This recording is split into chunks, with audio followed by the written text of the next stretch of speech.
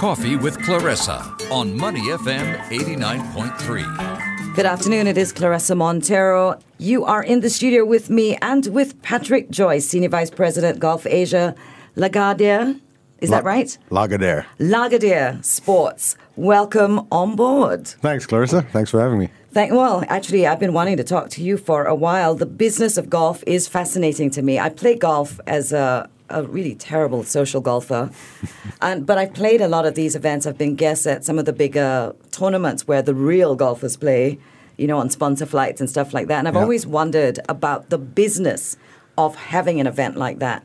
How much does it take? How many people do you need on staff to get off a successful marquee event like that? Well, if you're talking about the SMBC Singapore Open, which was just held, which we were lucky enough to promote, it's a pretty daunting task. Mm-hmm. I mean, we've got literally, anywhere from 600 to 700 people involved in total. We have about 400 volunteers alone. And then in terms of the event staff, the TV production crew, the tour officials and so on, that's another 200 to 300 people all in. So it's a big undertaking. It's a big undertaking that begins how much before the actual event?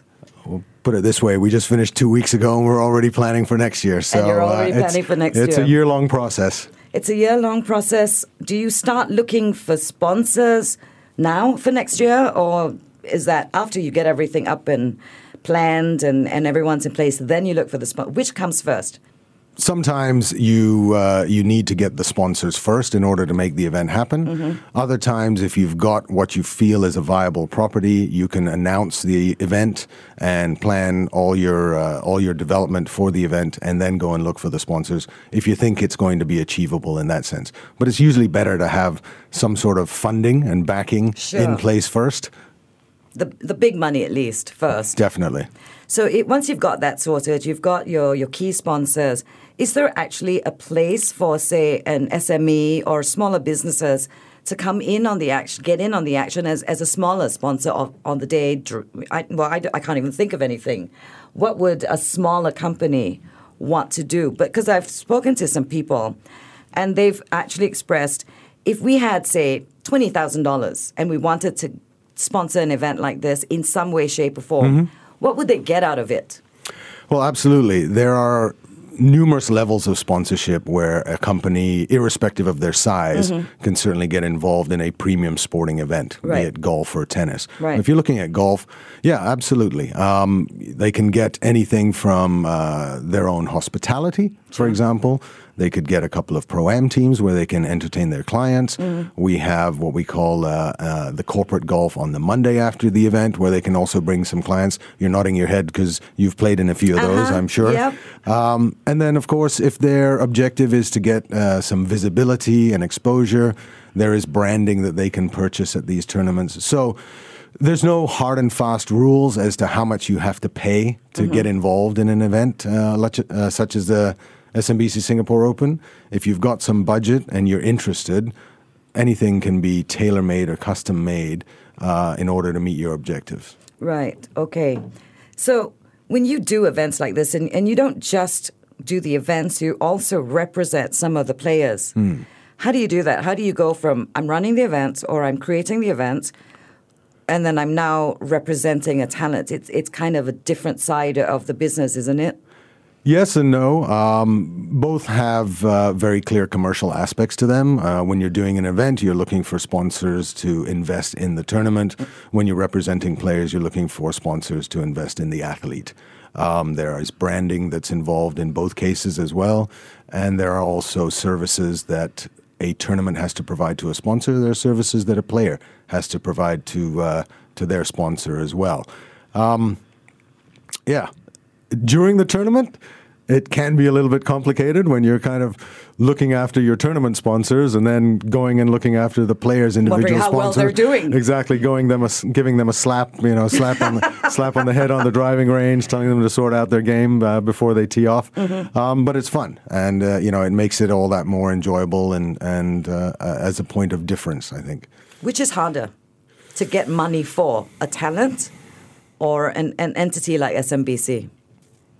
I think it's more difficult to generate sponsors for players, especially in Asia. Okay. Because the concept of player endorsement is still a little bit in its infancy. Right. Even though it's been almost 20 years that I've been doing it. Right. There's still a lot of companies in Asia that don't grasp the concept of what it would mean to have a brand ambassador, right, and how they can effectively utilize that player.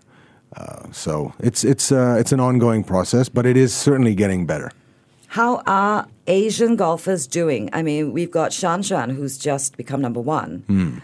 But in general, other than someone like that, how are Asian golfers in general doing on the world stage? I think in the last few years, there's been some really, really good results for Asian golfers, both men and ladies. You see quite a number of them in the top 100 of the world rankings on both sides. They're winning tournaments regularly. Right. We're seeing a lot of young players coming out and performing very well. The Koreans aside, the Korean ladies, we don't really need to talk about them. They're just scary good. Yeah, everybody knows about their capabilities and their results. But to see some of the young guys coming out of India performing well, the young Thai boys that are performing well, even the young players out of China like Li Haotong, who just won in Dubai that's a couple of weeks ago. Terrific results. So I think this all fits in with the way that golf is going in Asia. People have talked about a global slowdown in terms of participation. That has been the case to a degree in Asia, but not as dramatic as in Europe and the US. So the potential for continued development and achievement from Asian golfers, I think, is very much a reality. Well, I know that with my kids, when they were in primary school, there was a golf clinic, a golf ECA, and they could sign up and there would be golf lessons a couple of times a week, and they started that at, say, 7. But about the age of 12, some of those programs started getting pulled out of the schools. Not sure why. I think my children actually regretted the loss of those lessons because they enjoyed the game. Yeah. But do we need to do more at that age group to get interest to continue to grow? And what can be done, do you think? I fully agree. And that's one of the things that we're working very closely with the Singapore Golf Association, who are obviously our partners when it comes to the SMBC Singapore Open, is to do as much as we can to continue to incite interest in the younger generation to take up golf. Singapore is in a difficult position because, as we know, it's been well documented that they're losing golf courses. Yeah. So accessibility to facilities is tough. But getting kids in schools at the younger age, even to come and play these gimmicky things like foot golf and snag golf, that just gets them interested in the game. And if they enjoy it and if it's fun and it doesn't take up too much of their time, then there's a good chance that they will take the next step and go to the driving range or go to the putting green and chipping green and get a little bit more active and serious about the game. But yeah, it has to be a concerted effort and collective effort between, I think, promoters, clubs, associations, and the ministries to continue to help get people interested. How important do you think it will be for golf in the future to have another Tiger Woods? Because he was so integral at the last boom in interest. How important do you think it is for us to find another one like him? I don't know if it's as important to have one individual like Tiger. What we're seeing now with the young guns coming out both in Europe and the US and Asia is you're getting 3 or 4 players that are getting people excited. The Ricky Fowlers, the Jordan Spieths, the Justin Thomases, Rory. I mean, Rory's kind of an old guy now at 28. Which one is the one that dresses quirky? Is it Rory? No, Ricky Fowler is the one who tends to wear purple. Orange is his favorite color. Right.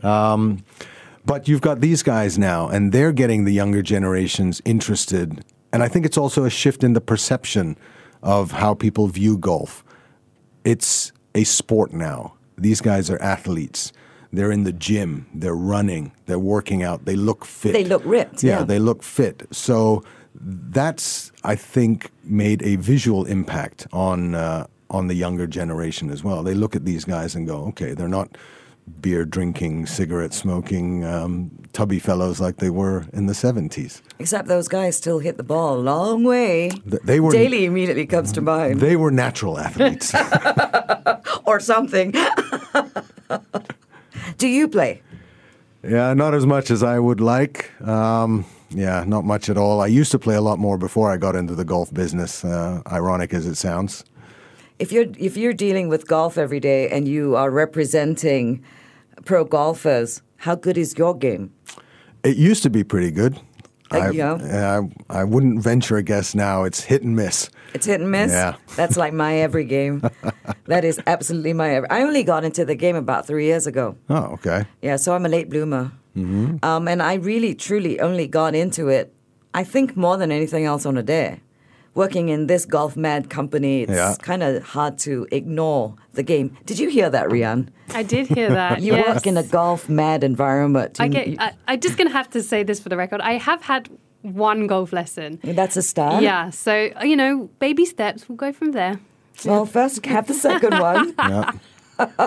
Maybe you can take me for a round. Let's see how I No. Well, we'll have Crossing that producer-presenter boundary. Okay. We'll have to compare everybody's hit and miss games at some point. Yeah. I suspect your hit and miss game is much better than mine.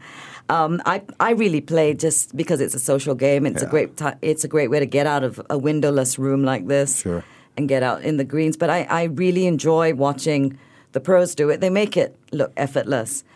Now, televising golf has changed. Mm-hmm.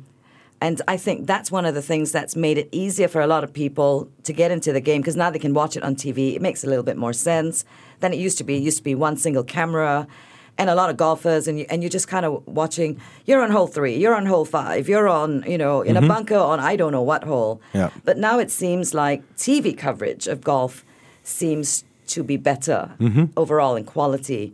Do you think that will do good things for the game for the younger generation?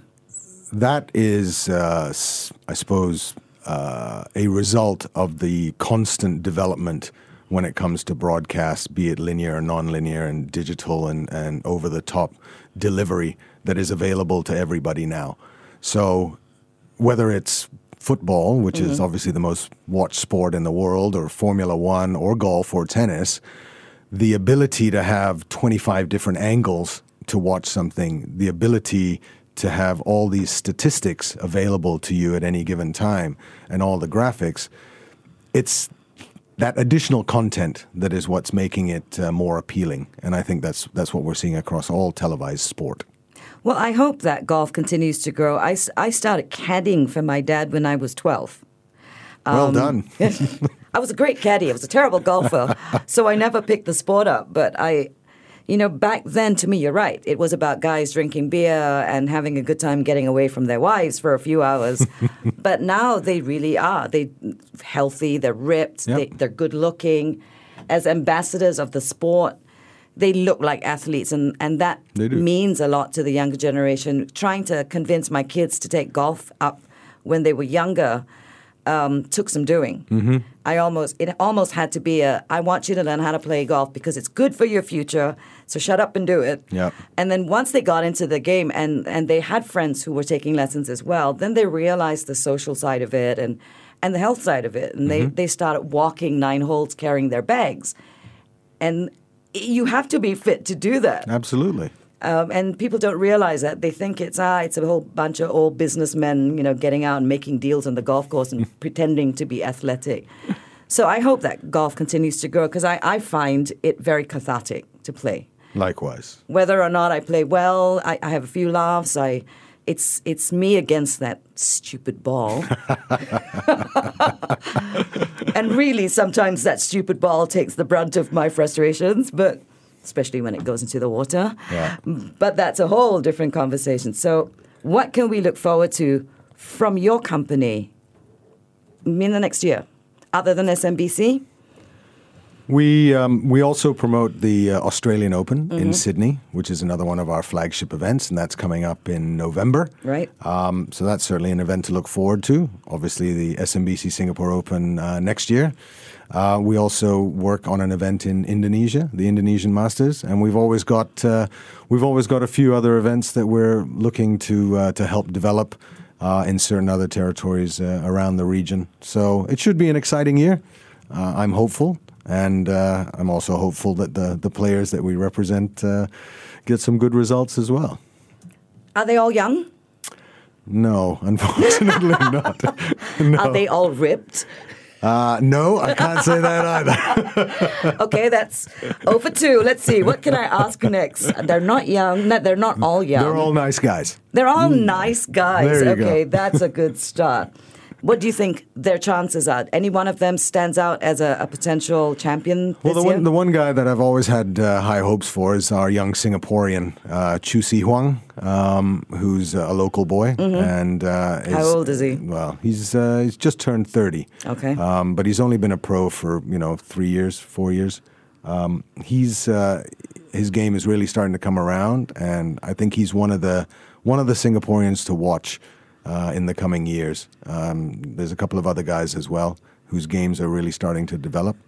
So it'd be nice to see the next generation of Singapore professional golfers perform well now that Lam Chi Bing is retired and Madan is looking towards the senior tour.